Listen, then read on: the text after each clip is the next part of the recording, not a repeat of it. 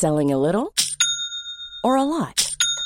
Shopify helps you do your thing however you cha-ching. Shopify is the global commerce platform that helps you sell at every stage of your business. From the launch your online shop stage to the first real-life store stage, all the way to the did we just hit a million orders stage. Shopify is there to help you grow. Shopify helps you turn browsers into buyers with the internet's best converting checkout. 36% better on average compared to other leading commerce platforms. Because businesses that grow, grow with Shopify. Get a $1 per month trial period at shopify.com/work. Shopify.com/work. Planning for your next trip?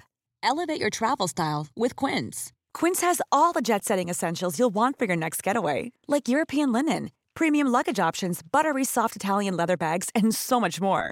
And is all priced at 50 to 80% less than similar brands. Plus, Quince only works with factories that use safe and ethical manufacturing practices. Pack your bags with high-quality essentials you'll be wearing for vacations to come with Quince. Go to quince.com/pack for free shipping and 365-day returns.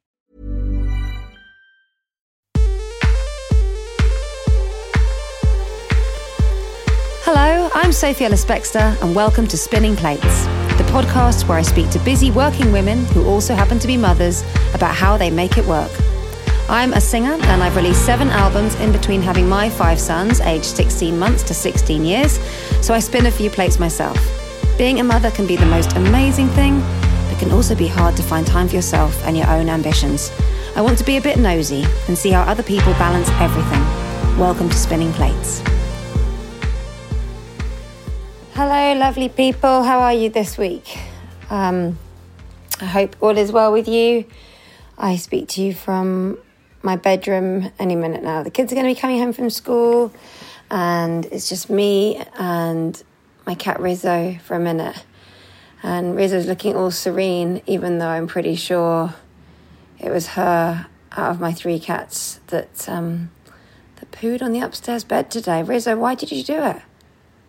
Why did you poo on the bed? She's avoiding eye contact. I've made it awkward. She didn't know I was going to talk about her in your presence. No, she don't want to discuss it. Anyway, enough of all that. What am I talking to you about? I'm talking to you about this week's podcast, you ninny. So this week's guest, oh, what a lovely woman. So I spoke to Sarah Willingham. So I met Sarah because I was introduced to her through my friend Deborah Meaden, who went to the same dance school as me. She and I both did Strictly back in 2013. I absolutely adored Deborah. She was such a lovely woman and became a friend, which is great. And recently I started working with a gin company called Pink Marmalade. That was during lockdown. We together have done a bottle together. So I thought I'd better ask for business advice from my Dragon's Den friend. So I spoke to Deborah and she said, oh, if it's gin, you want to meet my friend Sarah Willingham, because Sarah Willingham has invested in this hugely successful craft gin club. So through that, I started speaking to Sarah, and then we had a phone call together to talk about the gin and ended up talking about loads of other stuff. And I just thought she was absolutely brilliant. We had this phone call where I sort of put the phone down feeling really energized and excited. And I thought, oh my goodness, I must have a conversation with this woman and share it with you. So my producer, Claire, and I travelled to Brighton to go and speak to Sarah about a month and a half ago now. And Sarah has got 4 children who are now aged between 10 and 15. And she lives in this beautiful house that's right on the coast of Brighton, the south coast. So when you walk into her home, it's this spectacular glass wall that is in front of you, opposite the front door. And all you can see is the sea. And it's absolutely jaw-dropping. In fact, it's so striking that Claire, who I've known since I was about 16, sort of spontaneously found herself getting quite emotional, which is quite a funny way to walk into somebody's house. But it's because it was so extraordinarily powerful, just being greeted by what would almost look like a wall of the sea and nothing else. You couldn't even really see the stones going down to the water until you got close up to the window. And I think there's just something so dramatic and poignant about being faced with nature in that sort of way. It's very handsome. It was beautiful, but it was also very handsome. It sort of had this real strength to it. Anyway, so that was the backdrop to our conversation. And I absolutely loved Sarah. She took her 4 children with her husband on a trip around the world. They went travelling. What was supposed to be a 1-year trip ended up being away for 3. And I just loved everything about the spirit of it. To be honest with you, it's a bit of a fantasy of mine, that idea. A proper big lot of travel with your children. It'd be very tricky for me to actually make it happen. But I loved hearing about it. And it sounded like it was every bit as enriching and exciting as you think. And, you know, Sarah said that she's not one for planning. But of course, if you're someone that can also be an entrepreneur and build businesses, I think chances are you're probably very good at planning. But maybe it's quite nice to be able to put yourself in a different gear and just give yourself over to not making plans. So anyway, waffle I do. I know that. Oh, there's a doorbell. I better go. I'm going to leave you with the chats on the other side. I love you very much. Bye.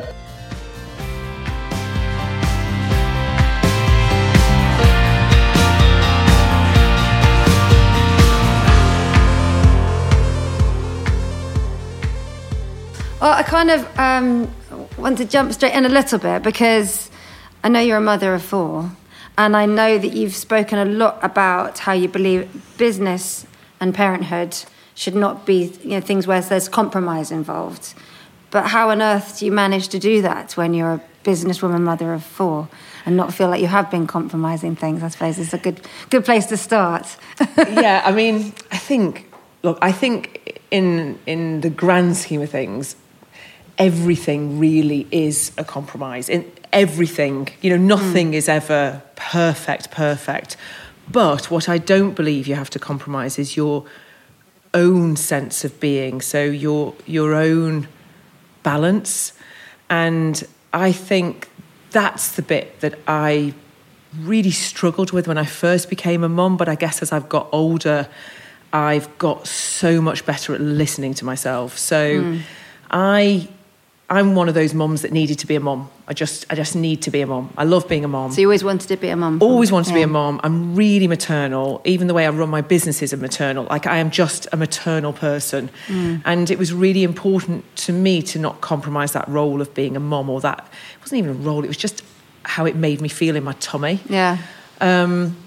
Yeah, so because it was so important to me to be a mum, what I learned quite quickly is that the moment you try and mix the two is the moment you fail. So I was trying to run a big business with hundreds of staff and have children and be a mum. And I didn't just want to be this caretaker of the children, kind of delegate it, because I was like, but that's what I work for. You know, I should be able to delegate some of the tasks with work, not some of the tasks in my family. And I found that trying to find that balance really, really difficult, but I did find it. And the way that I found it is by not compromising what was important to me at that moment. So if, let's say, for example, one of your kids phones up and they're not well that day from school, what would actually tear me apart is if I can't be there on that day. If I've set my life up that, and obviously sometimes it happens, but I'm talking like big picture, if this always happened, you know, that actually I'm never there. I'm never able to go and collect them from school when they don't feel well, or hold them when they're poorly. That was a really important part of being a mum to me. And so I very quickly changed the way that I worked and kind of changed my work life to fit in with me being a mum. And in fact, to be honest with you, I've never been so, I'm going to say successful. I kind of hate the word successful because I think we define this in the grand scheme of the word successful, but actually success is something that's really, really personal. Yeah. So my success is my ability to combine lots of things that I love. You know, I think I'm a great friend. I'm a great mum. You know, I enjoy what I do with work. I'm still able to do that. I'm still able to succeed, in inverted commas. And it was when I was able to keep the things that were most important to me, my family, at the heart of my priority, or the heart of everything that I did, that I kept them as my priority, that actually everything else always had to fall into place. So I would always say, right, you know, what really drives me? And I came down to it in the end, which was freedom. And it was freedom to control my time, freedom to make my own choices. It was freedom. That was the thing that I realised motivated me more than anything. And that helped me so much every time something came in my path, or it might be an opportunity, because I'm one of those people that sees opportunity in everything. I'm like an overexcited puppy at everything in life. I think it's all brilliant. That's a good way to live. And I would look at things and think, oh yes, that's so exciting. And every time I would stop myself and say, is this adding or is it taking away from my freedom? Or is it neutral? And if it was taking away from my freedom, I wouldn't do it. And that became such a driver and so easy for me to make decisions that I think that was the point at which I felt I'm no longer compromising. And of course, you are compromising, because there are some things in that as an excited puppy, I would quite like to have done. Yeah. But it took away too much. It took away more than it gave, so I didn't do it. Yeah. And I think that's really, when I use the word compromise, where I come back down to is, well, if you stay true to what really drives you and what really matters, then it doesn't feel like a compromise. Well, what I'm getting there in spades is a real sense of self-awareness, because if you can prioritise freedom, which I think is a brilliant word to sum up, as you say, the things that give you a better quality of life and actually allow you to thrive and be productive, it also means that you know you're someone that is quite good at being self-motivated. Because for a lot of people, freedom is a scary idea in terms of that sort of home life balance, but if they don't know how, they'll remain engaged in all the things that make them excited. But if you're someone that can feel like you're like, as you say, like that puppy dog thing, I totally understand that feeling of just that fizz you get when you think that's a project I want to get involved in, and can see that sort of self-awareness of knowing that you're going to get on with that no matter what, and it's just a matter of shaping the rest of your day around giving you that space. But I think it's one of the things that's so important that, you know, people listen to, you might read self-help books or self-motivation books, or you might listen to podcasts, or you talk to different people, and we're always going to take away the bit that matters to us, or that you know, inspires us individually. And I think self-awareness is probably one of the most important things in all of that, because, you know, I can look at somebody else's life and go, God, that's amazing. I mean, you know, wow. But actually, I'm built different than them, and I couldn't live that life because it would, you know, go against who I am naturally. Yeah. And I think the self-awareness, especially, you know, when we're trying to juggle so much, is a really, really important place for us all to start. Now, you know, some of my closest friends, they are very, very driven by routine, by security. These are not something that drive me. You know, in fact, if I have 2 days at the same, I completely implode, panic, and start to try and cause chaos. You know, that's just it's just who I am. So if you put me into a box and give me a routine, or try and let me have a routine, I will do everything in my power naturally. This is a natural thing. It doesn't come from my head to fight it. Yeah. Other people need structure and need a routine. So I think it's a really important starting place to come, like, how on earth do I do it all? You have to start from, well, who are you naturally? Like, and I, you know, I think one of the things I have said time and time and time again, and I believe this in every aspect of my life, and that is that you can't fight nature. Nature is always going to win. Whether we're talking about the elements outside or whether we're talking about us as human beings, nature will always take home the big prize of the day, because you can't go against that force. No matter how much you try to go against it, you can't. And that's, you know, when I sit and talk to large businesses and they're trying to encourage more women back into business, for example, one of the things I always say is, you know, if a woman wants to be a mom, you have to let her be a mom. If you try and fight that, you will lose. 100% you will lose. So of course, there are lots of women. I've got friends that have had kids that actually find it much, much better for them to delegate that Monday to Friday. It works really well for them. They go to work, they separate the two, and then they have an amazing weekend with their kids. And that's great because that really suits them. So I think it is about finding that structure that works for individual people. And who are you in your core? What matters to you?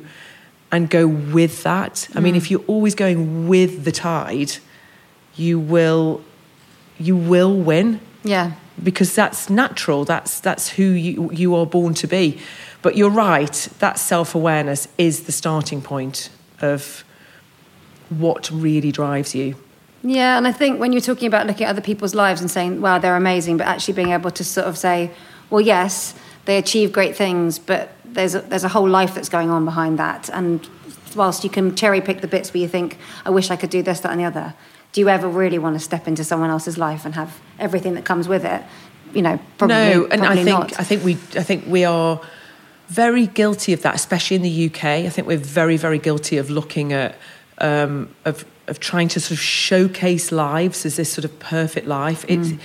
Everybody's completely different and everybody's very individual. And I find so much inspiration of, you know, some of my closest friends that, you know, they're lovely, lovely, kind of that almost that repetitive simplicity of the world that they exist in. I don't want it because I couldn't live like that because it's just not who I am naturally.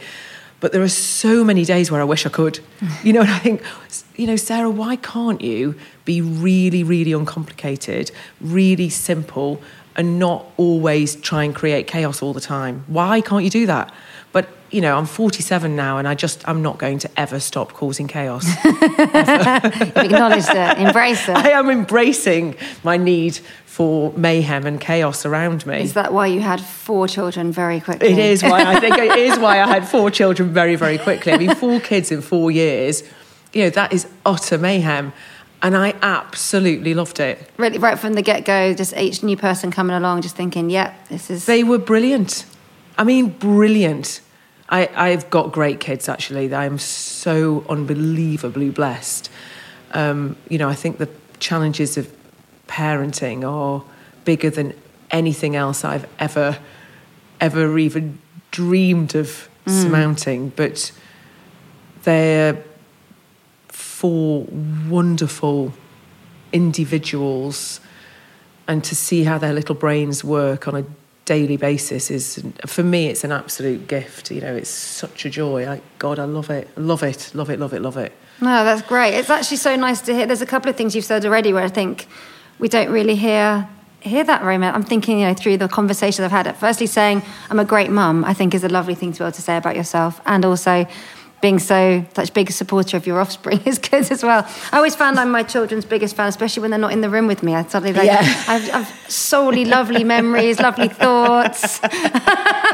Oh yeah, don't get me wrong. I mean, you know, there's not a day goes by where we all don't want to throttle each other, but it's all part of it. It is. Like, I'm so of proud of them. They're really incredible human beings. Actually, we've been really blessed, and I think, you know, I want to embrace this magic that we have, you know, this family, that it's more important to me than anything else in the world. And I'm just, you know, lucky that because I have that, and that I am very, very lucky to have that, everything else is a bonus. You know, it's all because I have that. Yeah. It's all a bonus. Which means that when I do something that I actually enjoy outside of that, I'm like, oh, this is good. You know, or even when something goes really wrong outside of that, I'm like, well, you were a bonus anyway. You know, as long as you don't touch that, I'm going to be okay, if that makes sense. No, I totally get that. When I first had my first baby, I felt like so long as we're okay inside our 4 walls, I don't really mind what else is happening elsewhere. Like that feeling of like, that's where the heart is, that's where the important bit is. And it did kind of really help. Actually, I found it really liberated me with the decisions I was making with work, actually, because I felt like I could take bigger risks in a way. I mean, obviously you want to make sure you know, roof over your head and that kind of thing. But in terms of like that fire in my belly and just running towards it was like, well, yeah, so long as that bit of my life is okay, I'll just, throw some wild cards in there with work. And it actually was really healthy. What was actually happening when you did have your first baby? You said you were running a business with people. I was running a public company that, and I had my chain of Indian restaurants. I had 17 Indian restaurants, and was also responsible for lots of other brands within that public company. So I had like 1,500 staff at the time. Wow. So this is the company where you took it from 4 restaurants to That's 17. right, the Bombay Bicycle Club. And I had Minnie, and you know what it's like when you have your first? It's actually very portable, if that makes... Your baby's really I've used portable. That adjective myself. It's very, very portable. So people look a bit shocked sometimes when I've said that. Like, they're really portable. They're really portable. So, actually having Minnie didn't hugely change the way in which I functioned with work. I still did my really long hours. I was still present everywhere. She just came in a papoose, off we went. I was feeding her, so that wasn't difficult at all. And actually, I managed to do that for quite a while. I was pregnant when she was 5 months, I think. 5 months old with Monty. And even pregnant with a baby, again, the whole thing's really portable. Where I first struggled with my life and... Well, actually, my life, I can say full stop, my life. I first struggled in the context of me being a mum was actually when Monty came along. So Minnie was just 15 months at the time. And so less portable, right? They're walking, aren't they? That's just like, walking. Oh, hang on a minute. And I had another one. I put you down here, you might get over there. And then I had another one. So Monty was really portable because Monty would come with me on a papoose and I was feeding him. And so all the same rules applied. But I'd got this toddler who's not so portable, couldn't take her with me. Little defiant, maybe? Everything, exactly. And you just a danger, basically. Yeah, I mean, no common sense. It's none whatsoever. Yeah. And suddenly double buggies are not quite as easy to get into restaurants, because I was running restaurants at the time as, as a papoose and a nappy bag on your backpack.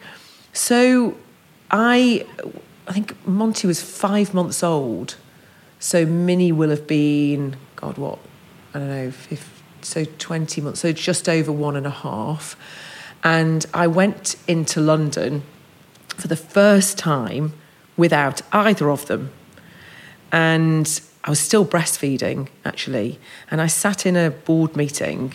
I don't know, did you breastfeed? Mm-hmm. Yeah. So that feeling when you literally fill up and you're like, oh God, this is going to go really wrong. Yeah. And you think somebody's crying somewhere wanting this milk and I'm sat here. It controlled all of my my God, brain. it was awful. Yeah. And I left that board meeting and came home to Michael and I said, I can't do it. I cannot continue to operate as if I haven't had children. And it wasn't until then that it hit me because actually Minnie had been so portable. Yeah. So I'd had a baby and everything had continued as normal, really. So it wasn't until I had the second and that I left them both and I had that moment in the boardroom where I said, what are you doing, Sarah? You cannot continue to live like this. And that was it. The following day, I went in and said, right, either I'm going to take a year off or I'm going to sell my business. And I sold it back to them, agreed a price. And from that day onwards, I basically said, okay, nobody else in my life can be reliant on me getting up in the morning other than my family. That was my decision at that moment to say, I still want to work, I still want to use my brain, I still needed to earn money, all that stuff that we all have, all that normal pressure that we all had, all of that was still there. But I said, I have to find a way of doing it and not leaving my breastfeeding babies at home, metaphorically, or when it was actually real at the time. But so that was a very, very, very big defining moment for me. Yeah. But again, that was that whole I'm driven by freedom. So be free, allow yourself to make these decisions. And, once I'd made that decision, it's like the universe just conspires to allow that to happen, because I was open to things I'd not been open to before. Yeah. And I was closed to things that perhaps I'd had been open to before. So I ended up, managing to fit my life around that need to be with the 2 kids, and then 3, and then 4 very quickly. Yeah. But that's a big deal, isn't it, with selling the business? But I guess when you make those big decisions, even if there's a lot of a doubt, in your peripheral vision, if there's something in the kernel of it that excites you, and it's normally the right decision, isn't it? Yeah, and for me, of course, I was like on a roll. I could have opened 50 of those sites, and I could have sold it and made a lot more money. I did not care. I really didn't.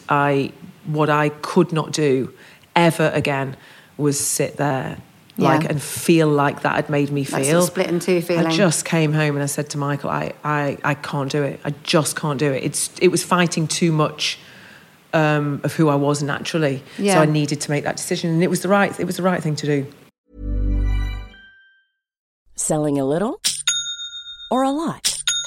Shopify helps you do your thing however you cha-ching. Shopify is the global commerce platform that helps you sell at every stage of your business. From the launch your online shop stage to the first real-life store stage, all the way to the did we just hit a million orders stage.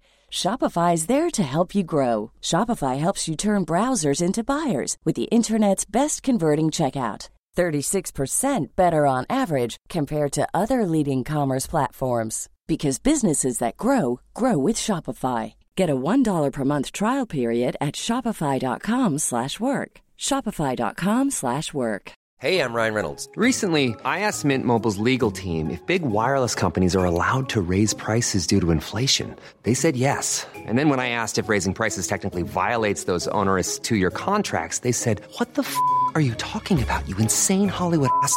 So to recap, we're cutting the price of Mint Unlimited from $30 a month to just $15 a month. Give it a try at mintmobile.com/switch. $45 up front for 3 months plus taxes and fees. Promo rate for new customers for limited time. Unlimited more than 40 gigabytes per month. Slows full terms at mintmobile.com. Even when we're on a budget, we still deserve nice things. Quince is a place to scoop up stunning high-end goods for 50 to 80% less than similar brands. They have buttery soft cashmere sweaters starting at $50, luxurious Italian leather bags, and so much more. Plus, Quince only works with factories that use safe, ethical, and responsible manufacturing. Get the high-end goods you'll love without the high price tag with Quince. Go to quince.com/style for free shipping and 365-day returns.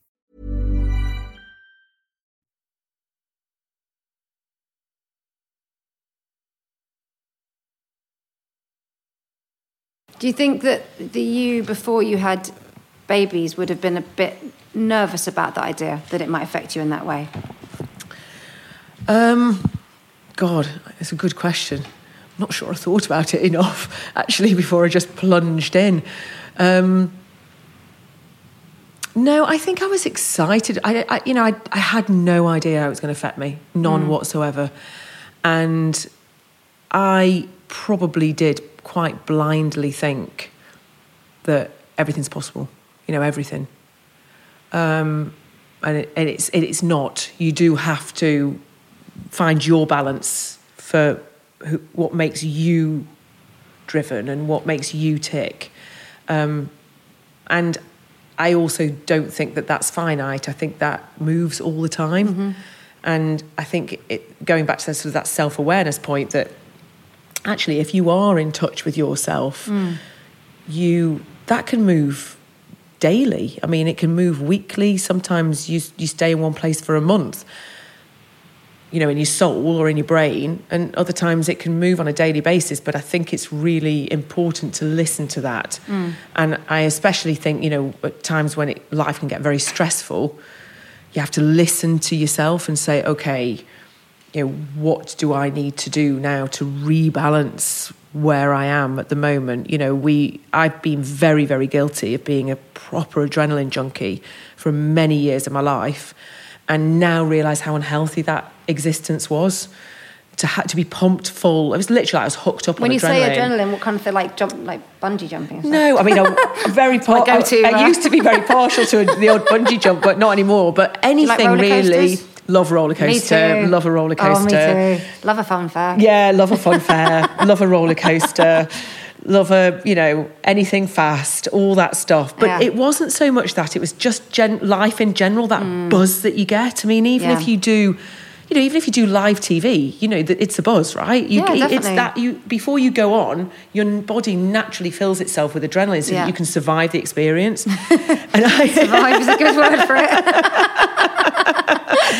And all those things, I just kept throwing myself into these situations where I would constantly be out of my comfort zone deliberately to get that buzz from the adrenaline. So do you think if something scares you would be quite likely to say yes if that's the only reason to say no, if that makes sense? I think certainly the younger me would definitely have said, I had such a huge addiction to adrenaline that then, I mean, I do still now, like I can feel it in my system when I do still get such a buzz from it, but I've also now spent many years of my life weaning myself off it and realised I'm a lot healthier for it in my head and also in my body, actually. I'm a lot healthier for having a more balanced existence, basically, than I used to. So I think pre-kids, it was like, I was so addicted to adrenaline. It's like, let's have loads of babies, let's do it, we can do this, all great.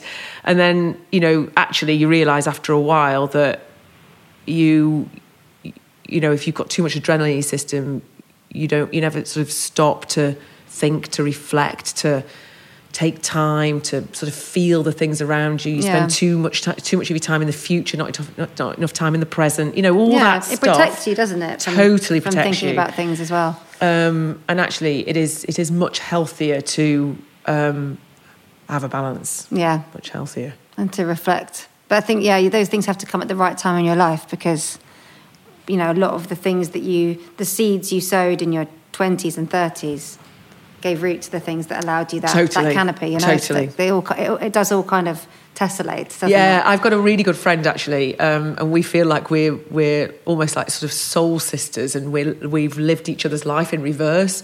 So she, in her 20s, did everything I dream of doing now. She went and lived in India and, spent her whole time in meditating. And I mean, just this beautiful existence in her 20s, sort of travelling nomadically, freely.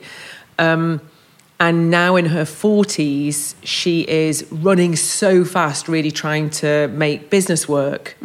Whereas I did it the other way around. Yeah. I mean, I do not live in India and I do not meditate, and I never meditate, actually. I really ought to, but, I still live quite a hectic life, obviously, with 4 kids. We have a really busy house and a busy life, but it's really interesting because I think those decisions that you make in your 20s, I mean, I worked 100-hour weeks in my 20s. I was so driven, and it definitely has helped me now to feel, whoa, I need to really rebalance those almost 2 decades where I lived off adrenaline. Yeah. And it's also because I, financially as well, I almost, I'm gaining from that time then. Yeah.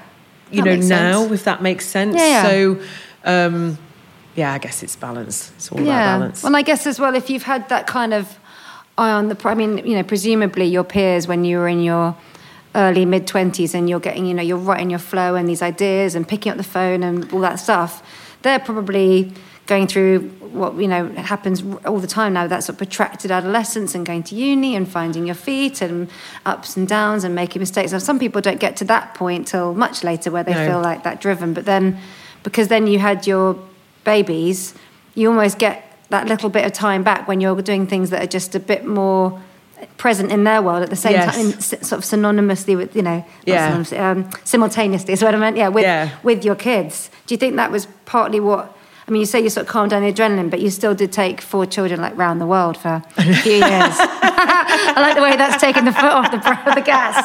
I should have calmed things down and travelled the world. Do you know what? That was actually, I mean, health-wise, that's the best thing I've ever done. I mean, no, I'm going to start by saying full stop. That is the best thing I've ever done in my life, ever. Totally magical. Amazing. So just to sort of paraphrase, you took, when the kids were aged between, did you say 5 and 10? 5 and 10, yes. So we left in nearly 5 years ago now. Yeah, nearly 5 years. 5 years ago this summer we left. And this was a 2-year planned trip. It was a 1 year round the world ticket, day to day. I mean, but how much did you'd spent a couple of years planning what you were going to do, or? So we actually ended up staying away for 3 years. We only just came back last year. It was brilliant. So I know, cool. It was so brilliant. I think it's fantastic. It's so brilliant.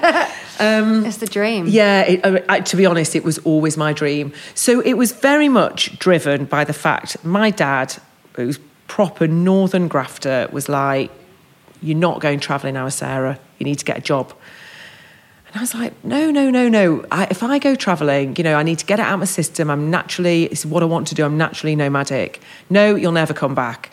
So I went straight and got a job straight from uni, but managed to get a job which allowed me to travel. Mm-hmm. So I ended up running the international department of Pizza Express, loved it, did loads of travelling, and found my route to travel through work. So when did you first leave the country? Were you like in your 20s when you first left the country? No, so we'd been on like Eurocamp and stuff when I was 14, I think, or 15. But I was desperate to travel. Anyway, you know what? This is back to my point, you can't fight nature. Like, I just needed to travel. I really needed to travel. And every time, even in my 20s, when Pizza Express or whoever I was working for, I was renegotiating my contract, I would always negotiate for days off. That was always my thing.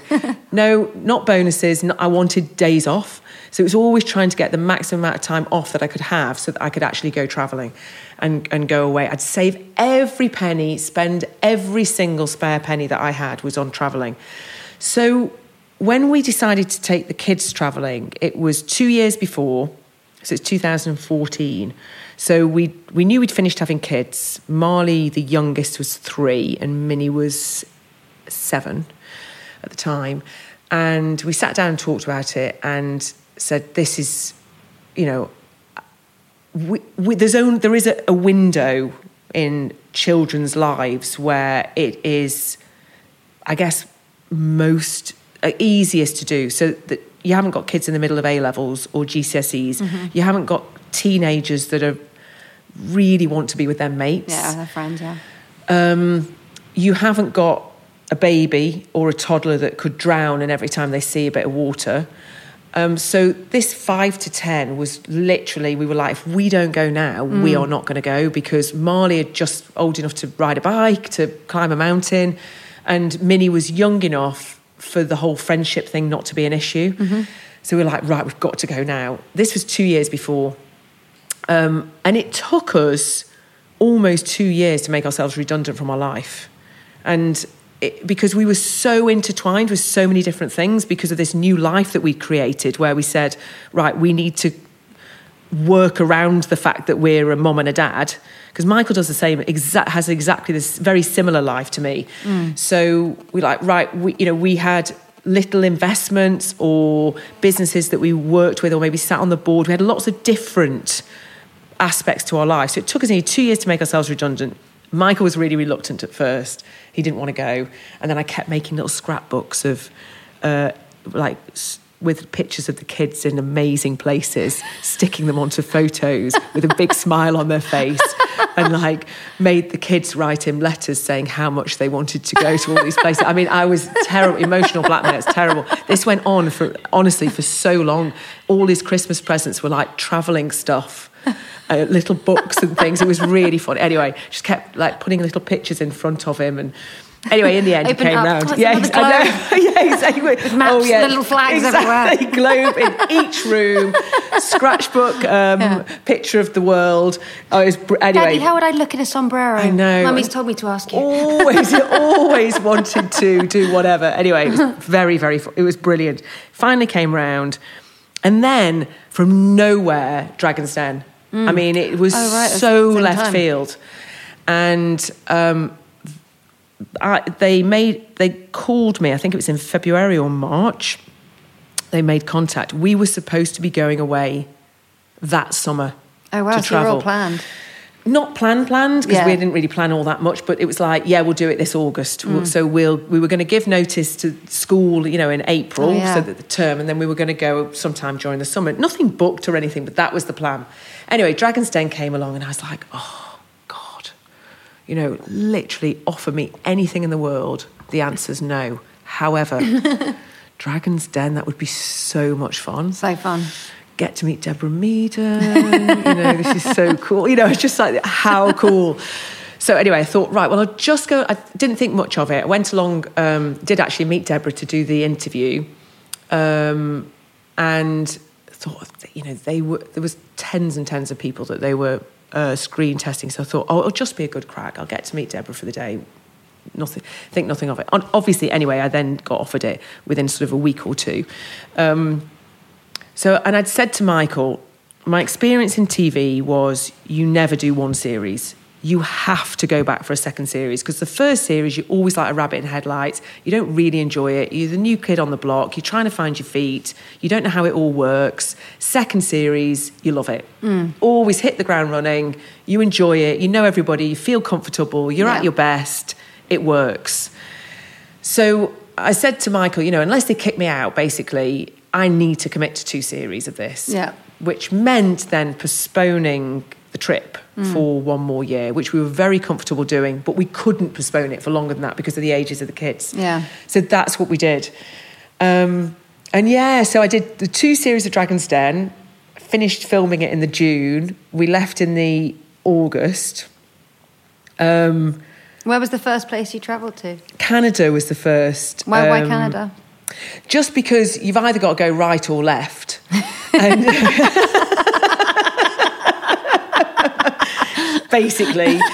And we went with the seasons. Okay. So it was August. So if we'd have gone right and sort of headed Asia way. I don't think left or right. It's really made me laugh. If we'd have gone that way, we could have done the whole thing in reverse. But actually, the way that it worked with the seasons, because we wanted to spend Christmas in Patagonia.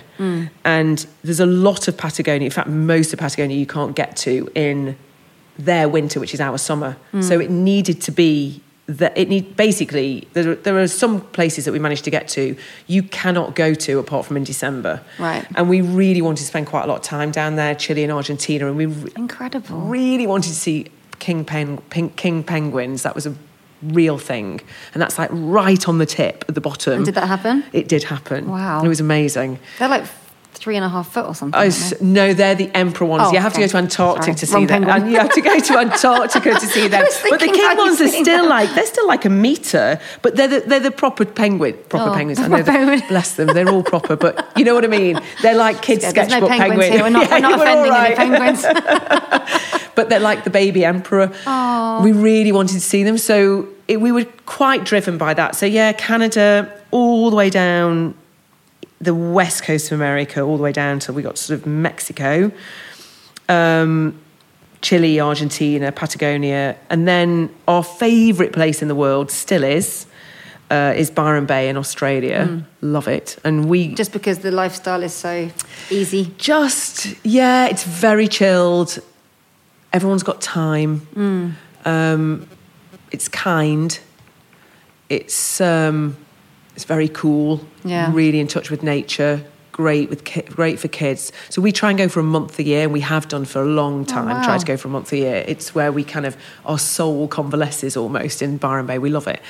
And we'd been travelling there for quite a long time anyway as a family, and we decided that we would, because the kids didn't have any education while we were travelling, we thought we'd stop there and live for 3-4 months, and then the kids could do a term there and we could just poodle about. Everybody in Byron Bay's got this thing on the back of their car that says, "My life is better than your holiday." And we kind of wanted to see if that was true.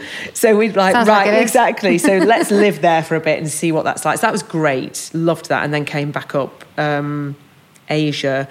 And then when we were in Australia, just about to leave Byron Bay, I just said to Michael, I don't want to go back. So that was supposed to be your last stop? This was April, but we still had May, June, July, and then beginning of August to do in Asia, Southeast Asia. We went to sort of Borneo, Malaysia, Philippines, which was amazing. Wow. Amazing. Thailand, Singapore, all the usual, like Southeast Asia, basically. Did you have quite a good sense of geography already, just out of curiosity? A little, I mean, Did it help? ish.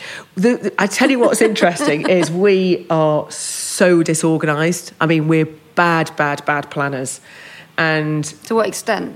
Like as in, we would often, well, let's just see how the day goes, or, let's just see how the week goes. So we would book stuff, a day in advance. We'd sit in a hotel in, we sat in, where were we? We sat in a hotel in Brisbane going, the weather looks rubbish for the rest of the week. We were going to go north. We're going to go up to sort of Port Douglas and all up there. Weather looked terrible, and they got dengue fever, and I just got pregnant with Nelly. Oh no, this is actually a different holiday. What we're talking about? I was going to say, it's a completely different holiday. Yeah, it's a completely different holiday. Same place, a completely different holiday. No, I wasn't pregnant with Nelly because actually we were already with Nelly. But that was exactly the same thing happened. You'd sit there and go, the weather looks terrible, and then book a flight to. You'd then move your flight, which was supposed to be, as long as you kept going in the same way around the world. Yeah. The round the world ticket is completely flexible. But you have to keep moving left to right. If you go left to right, you can't go back. Yeah. You have to keep going in the same direction. So we just kept, and then we went across to Perth and spent some time there. And, we just kept moving it to try and be... Were you both keeping a sort of equal share of like logistics in terms of like phoning to change flights and stuff? Because that's quite...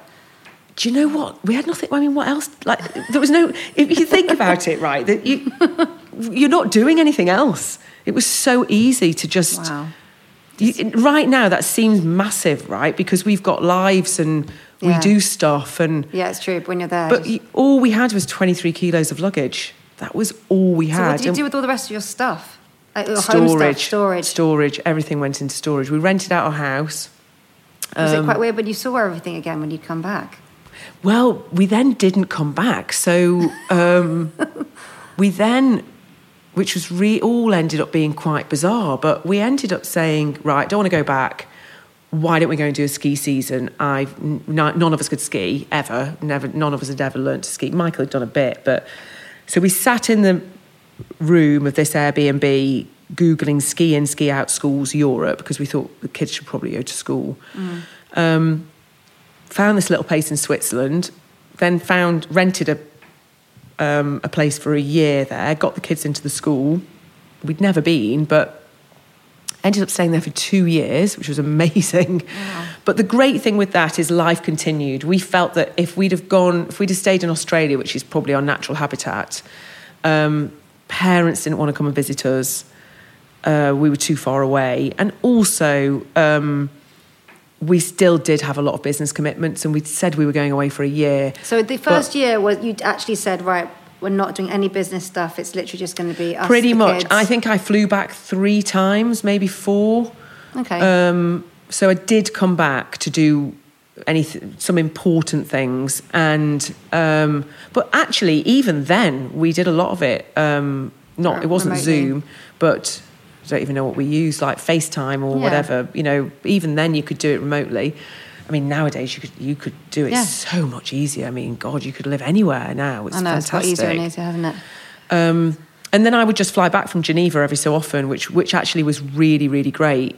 But during that period, we decided that we were not going to return to Oxfordshire, which was where we had lived before. We felt like 3 years doing what we'd done, the kids...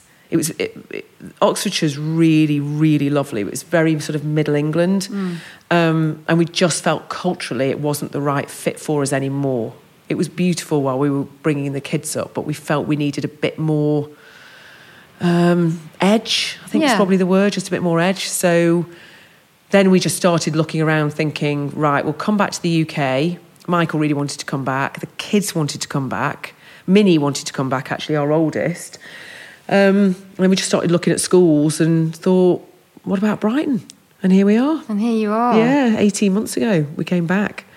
Well, I personally have always thought the idea of travel like that with a kid sounds incredible. And did you find that most people were really supportive? I mean, when we went, it was a very mixed bag. Even family were like, what are you doing? What do you think they were worried about? Just because it's such a big deal to leave your life for a year? Or it's so interesting. I think it really says such a lot about fundamentally often how different people are. It's always about the other person. And I just think, back to that sort of thing we said earlier about some people need structure, they need routine, they need to know what's coming. The idea of going travelling around the world, whilst might seem like a really romantic, lovely idea, actually, when a lot of people really thought about it, that gave them proper anxiety, thinking, oh my God, you're doing what for a year? Were saying, do you really understand what you're taking So on many here? people would say to us, I don't think this is right for the children. They need routine, they need structure, they need an education. It is an education though, isn't it? Oh, I mean, yeah, you're definitely preaching to the converted with me, but a lot of people really struggled with the concept, which, I certainly would never dream of judging them for, because I'm like, well, each to their own, Absolutely. Were there any moments, though, when you're going around, when everybody's jet lagged or something has gone a bit wonky and you think, oh, actually, the idea I had of it and where it matches up is not the same, or is it actually just, you're just in the here and now and not really? I mean, loads of it went wrong, of course, because everything does its life, right? But what was kind of brilliant about it was not having anything else to worry about. That was what made it so amazing. So, when we did turn up in Perth, because we had randomly booked a flight and done absolutely no research whatsoever, and got off the plane and thought, well, how hard can it be to find, an Airbnb or something when we get there? We'll just get on the internet. We literally had done nothing. Only to find out that it was some huge conferences in the whole of, it seemed like in the whole of the west coast of Australia. We were stuck in that airport. I mean, it must have been about 8 hours. Oh, no. With the kids. Can you imagine? No car hire. There was not a single car to be hired. Oh. There was nowhere to rent. In the end, we had to wait until a car was returned the following morning to be able to get into a car. Then we had to drive 3 hours to the most awful place to sleep. And that happened. That was just because we didn't plan it well enough. But the nice thing with not planning it right was, suddenly we were in Australia, we were there for long enough, and then suddenly you'd be like, I need to smell new smells, I need to hear new languages, and you could go, right, it's time to go to Southeast Asia. And you would just go. And the other thing that I loved, God, it was liberating. I mean, talk about freedom, was we only had 23 kilos of luggage each, and that was your lot. So you would turn up somewhere and think, oh, that's nice, I'll have that. I think, no, you won't. Where's it going to go? You've got one suitcase. So you never replaced your trainers until they actually broke, or your flip-flops, until they ripped. You had 2 bikinis or 1 bikini for the whole trip, and that was your lot. That was it. That was it. Yeah. And it was brilliant. The only time it went a bit wrong in terms of kit, we could have done with a bit more kit. Patagonia, we could have done with a bit more kit, actually. But when we went to Borneo, I mean, I've got this photograph. If I had it to hand, I would show it to you just to make you laugh. Honestly, so we turned up in the middle of the jungle to see the orangutans. This had been a big dream, right? All 6 of us in that, those trousers that cost $1 from Bali? Yeah. the sort of those, the cotton ones with the elasticated waist. All 6 of us are in these trousers with, similar sort of kaftani type tops that have cost us like $3 or whatever in Indonesia. Everybody around us looks like they've come out of some Indiana Jones movie. They are in full jungle kit, hats, leech protectors, gloves, neck protectors, again, for the leeches. And we were like this family that got off the plane going, okay, we did not get the memo at all. The kids were like, Mama, look at us. Anyway, we then went trekking through the jungle with our trainers on, totally inappropriate. Barley trousers on, totally inappropriate. All of us came back, we're covered in leeches. Aww. I mean, it was not pretty. I haven't heard good things about them. It was not pretty at all. And that was just, in an ideal world, you would go on holiday for 10, 14 days and you'd be fully kitted up, right? Because you'd planned for it. But there were some times when it just didn't work because we only had 23 kilos of luggage and you couldn't buy the kit. And if we'd have bought hiking boots for those 10 days to go through the jungle, we would have had to carry them the rest of the time. So we didn't. But yeah, so there were times it really backfired, but best year of my life. Yeah. Definitely the best year of my life. That sounds amazing. And I think I read that you said that your intention was to sort of try and have these moments that you could almost bottle. I mean, it sounds like it's worked, like you have got it sort of in your head as so a precious thing. I have this thing that you have to regularly do something that punctuates life so that in your memory you have the ability to remember that moment properly. So if you spend 10 years doing exactly the same thing, when you look back, it'll all be a blur.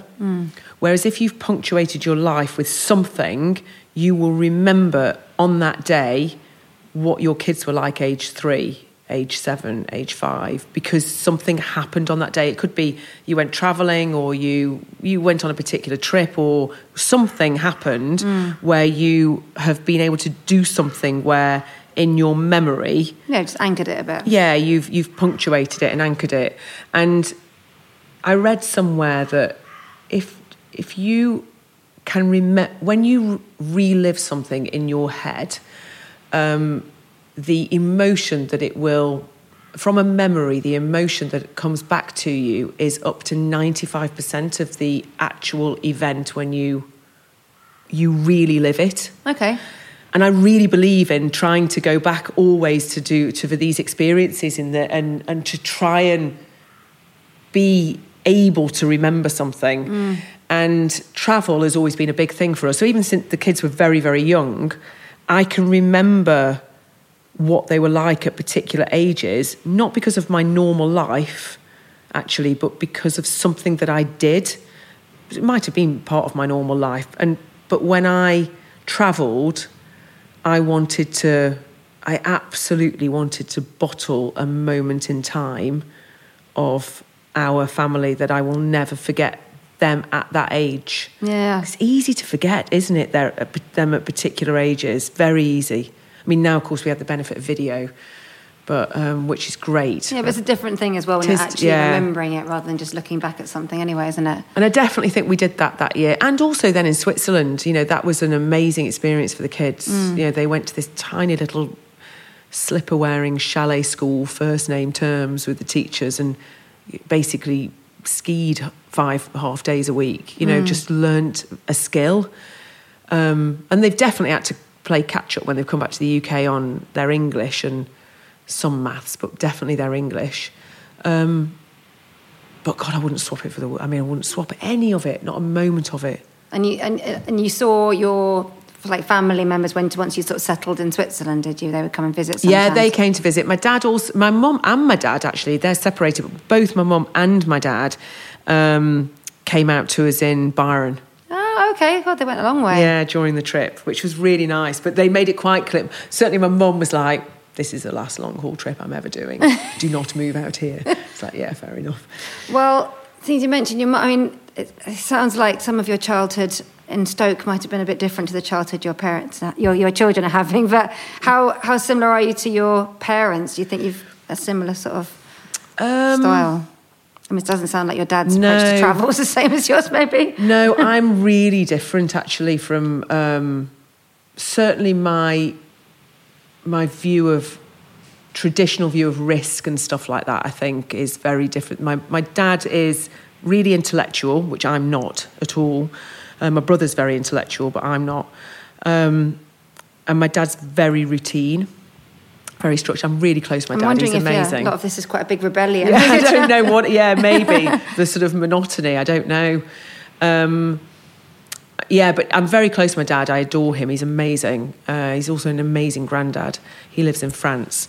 And my mum, I think, had my mum been born at a different time, she's a just post-war baby.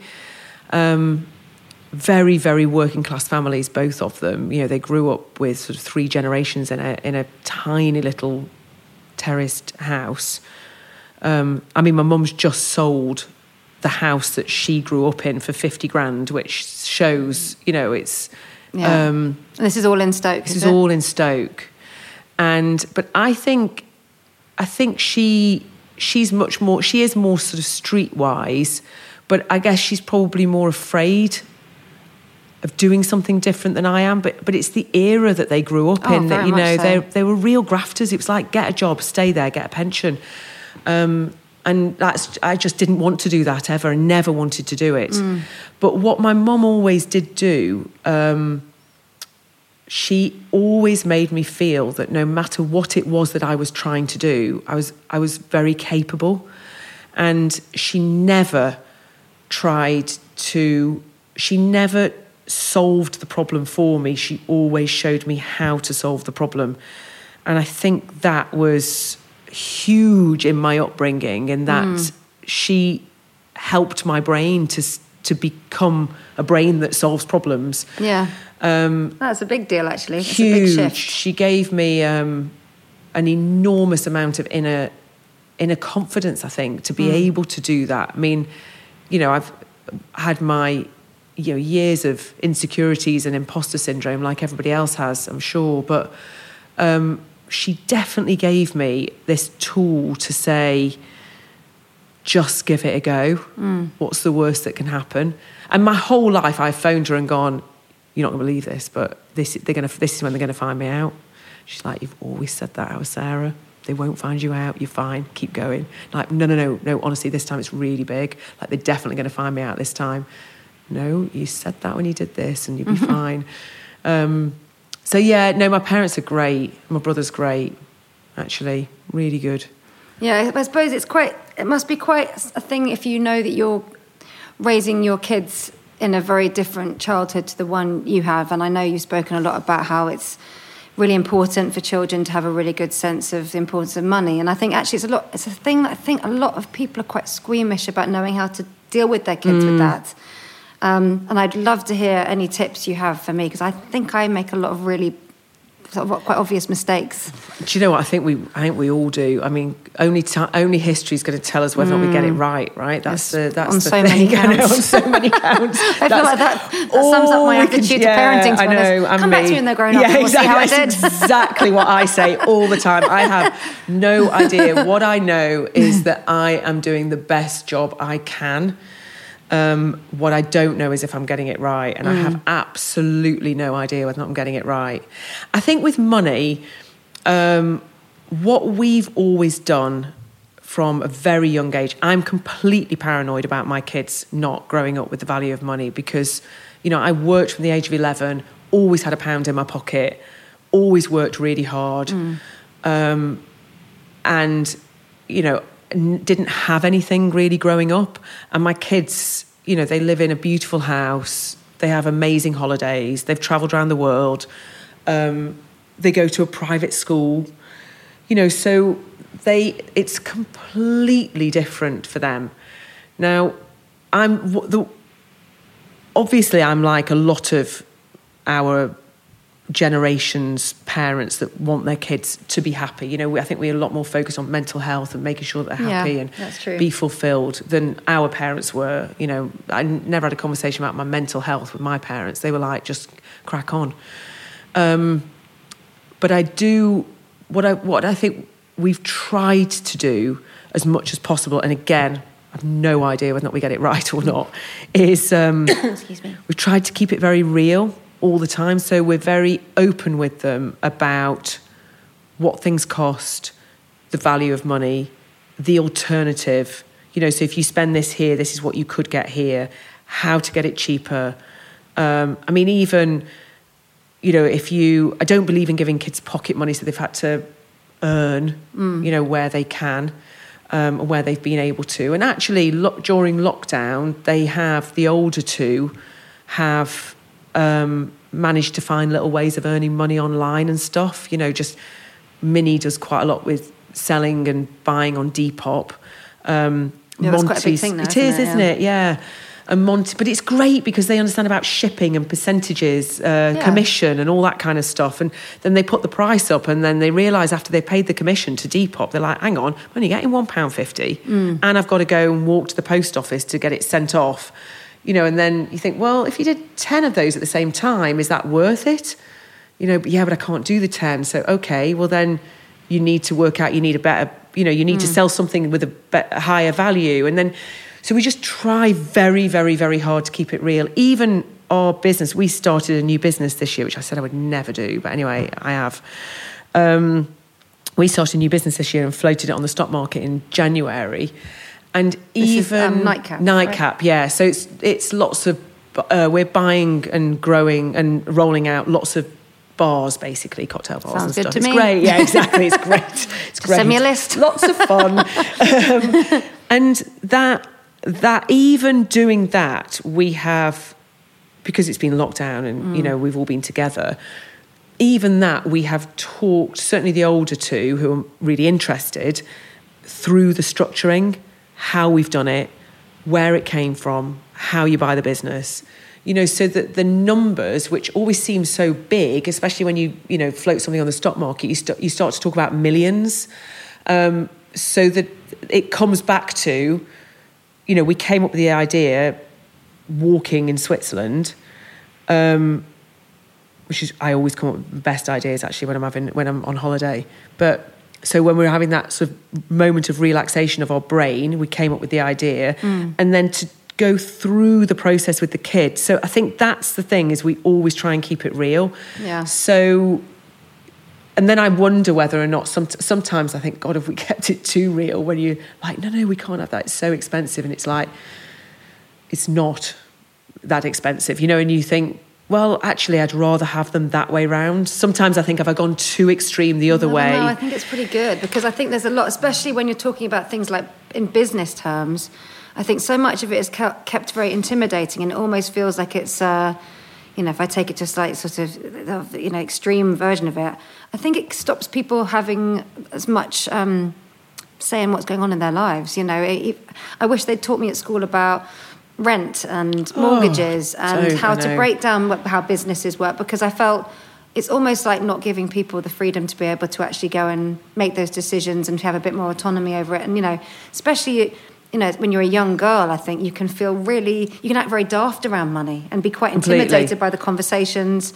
And I think I really wish I'd love to be able to give them a little bit more confidence with that. And actually it made me think a bit when you were saying about, you know, going away, and some people saying, acting negatively towards the idea of you taking the kids around the world. I think, as well, it's quite, it can threaten something in yourself when someone does something that you've always been too scared to do. You know, a lot of people are governed by that kind of feeling, and money is a big thing, and a lot of our emotional response with money, and I think a lot of it is emotional, is that, but it's sort of done by the time you're about 10, how you saw your mum be, how you saw your dad be, how you felt about your pocket money. And I think, I think sort of like love, money and food, those three areas of your life, I think a lot of it is emotionally hardwired by the time you hit double figures. Yeah. And you can obviously build on that, but it's... Yeah, and I think that's, I don't believe in keeping stuff from kids in the sense you think, oh, that's too complicated, or that might hurt them, or whatever. We always took, my husband's from the Faroe Islands, and they always talk about this little Faroese backpack. So it's like they've all got this little Faroese backpack on their back, and what we're trying to do with their whole life is just put little tools in it that they can then use as they get older. So even if something really tragic happens within a family, you can work through it with them to get, because the reality is those things will happen in life. Yeah. You know, and it's the same with money. You know, like my parents would never tell me what they earned. Well, I was wondering, do you take it that far? Then you could talk to them about what you earn. I would tell them about mortgages. Tell them everything. That's actually quite good. I'm going to go home and sit them all down. But you see, I think the thing is, and where I'm conscious is like, obviously our numbers are just bigger than, average numbers, if you know what I mean. And it's really important that they understand that in the context of average. So they understand, this is where we started. This was my starting salary. This is a normal wage. This is what people get paid in the bars. This is what we would get paid. This is what, so they start to, okay, and then they look at, well, what does rent cost in London? And then Minnie starts looking at how much would it cost her to rent a flat? And she's like, well, I can't afford, I will never be able to afford to rent anything in London. How am I going to be able to do that? Yes, you're right. End of meeting. Yes, exactly. You're like, exactly. And on your starting salary, you're never going to be able to do that. And that's, so I feel like I've always got to put these tools in this Faroese backpack somehow. And I think we will have probably got it wrong a lot where we've given them too much too soon. I just don't know. Who knows? You just don't know, do you? But it's definitely... I bought my eldest a book on how babies are made when he was like 3. It was just a really stupid idea. But I thought, it's great. I don't want him to have any awkwardness. Exactly. It's going to be great. Yeah. And he was like, we were walking through a park. He's like, is there a baby in your tummy now? And I was like, no. And he goes, you sure? There might be some of daddy's sperm in there. I definitely introduced that book too small. It's just a stupid idea. But then you never have to have the awkward conversation when they're teenagers, you see, because it's like you've done it. No, I've definitely done all that. Definitely. Yeah, I'm not squeamish about that. Just maybe a bit, just sort of fast forwarded through things a little bit sometimes.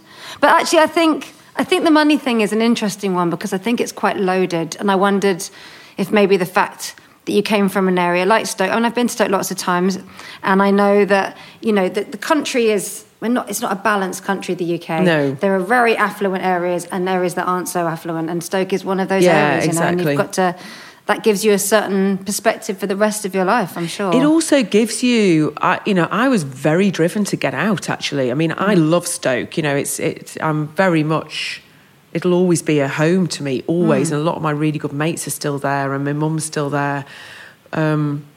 I still get my Staffordshire oatcakes delivered every week from there. Do you? Yeah, I do. That's so cool. Every single week. Yeah. That's brilliant. And I love it. But I definitely was driven to get out. There was definitely a part of me that was like, no, I want to go and go where there's more opportunity. And, my kids haven't been brought up into that. I had a conversation with my dad about this a few years ago. I remember going, how on earth am I ever going to keep my kids grounded? Like, how do you do that when you send them to a private school, and they wear this ridiculous posh uniform when they're 5 years old? And I'm like, it just so doesn't go, it goes against everything for me, but I've still done it, right?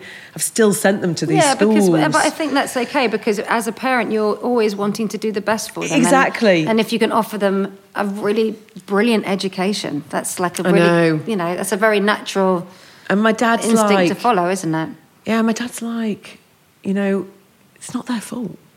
That's okay. It's not their fault. Don't punish them or be annoyed with them for not understanding what you understand. They were not born into the same house, and they, like my mum and dad came from much tougher background than I came from. They then actually, my mum was a maths teacher and my dad worked in Wedgwood, and so they actually had a proper job with proper salaries. So, again, we made that big step up. And then I've made a big, another step up, but I think they probably made the biggest step, actually. My mum and dad did.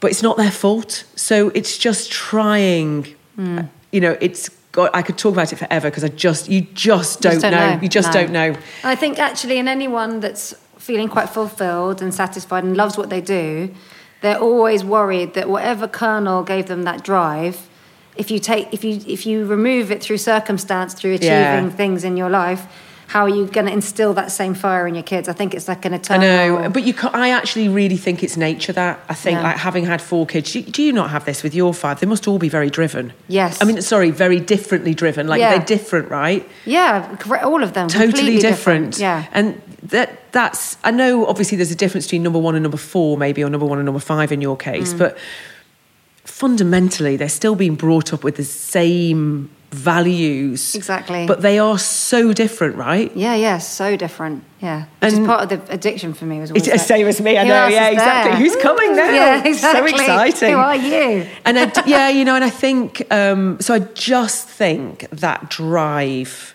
2 out of 4 of mine are really driven and 2 are not. And that's definitely not nurture. That is definitely, absolutely, since the day they were born, nature. Yeah. And I think it's just, and then I think nurture can fuel that or dilute it, whichever way. But fundamentally, you are absolutely born the way you're born, I think. No, I agree with that too.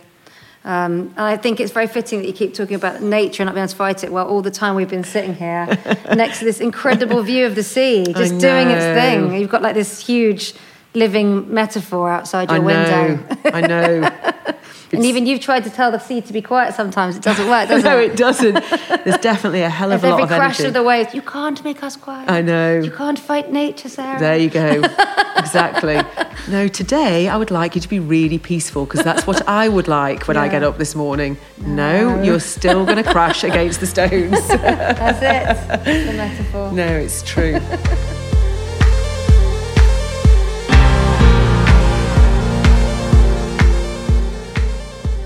So that was Sarah. How inspired are you to now go travelling?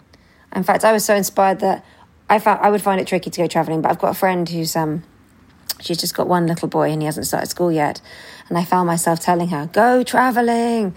Just take 3 months off and go travelling. I think I just want to do it vicariously through my friend. If anyone's interested, I doubt any of you are. If anyone's interested, the doorbell just before I introduced Sarah was my second one down kit.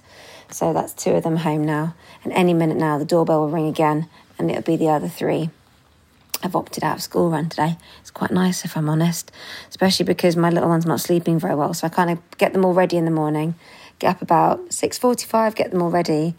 And then I always think to myself, as soon as they're out the door, I'm going to go and get back into bed and watch telly. But it never happens, of course. But the idea is there. Every morning, I tell you. Anyway, do you want to know something quite exciting? I've got no idea who the podcast is going to be next week. That is because next week, obviously I'm recording this, speaking to you now. It's now, what day is it now? Oh, Rizzo, what day is it now? She's still avoiding eye contact. It's now Thursday. So you're hearing this at the earliest on Monday. And I'm recording either 3 or 4 podcasts next week. Yeah. Last series, I did this to myself as well. It's slightly stressful, but luckily I've got some amazing guests lined up for next week. So I will get them all recorded and then introduce them to you as I go. Hey, it's nice to have a little bit of seat of your pants action. And luckily for me, I'm not short of guests. Just sometimes pinning down people for timing and making that all work can take a little bit of choreography. But hey, we got there in the end. Hey there, Riz. Do you want to say hello? She's not really... Can you hear her purring? She doesn't really purr. I think she's still looking a bit sheepish. Don't poo on my bed. We're sat on my bed now. Actually, I'm probably giving her ideas. Anyway, don't you think it's wonderful to listen to a podcast that begins and ends with such scintillating content? I'm going to stop talking now because I feel I've rinsed any interesting topics I had to cover. And Sarah did a much better job than me of talking about things that are actually worth listening to. See? Doorbell. Told ya. Listen to how long they do that. How annoying is that? I can even count the seconds while they're doing it. God, that's irritating. I'll see you next week. I've got some lovely guests lined up. Have a good week. Bye. Oh my God, they're still ringing it. What dingbats am I raising? Bye.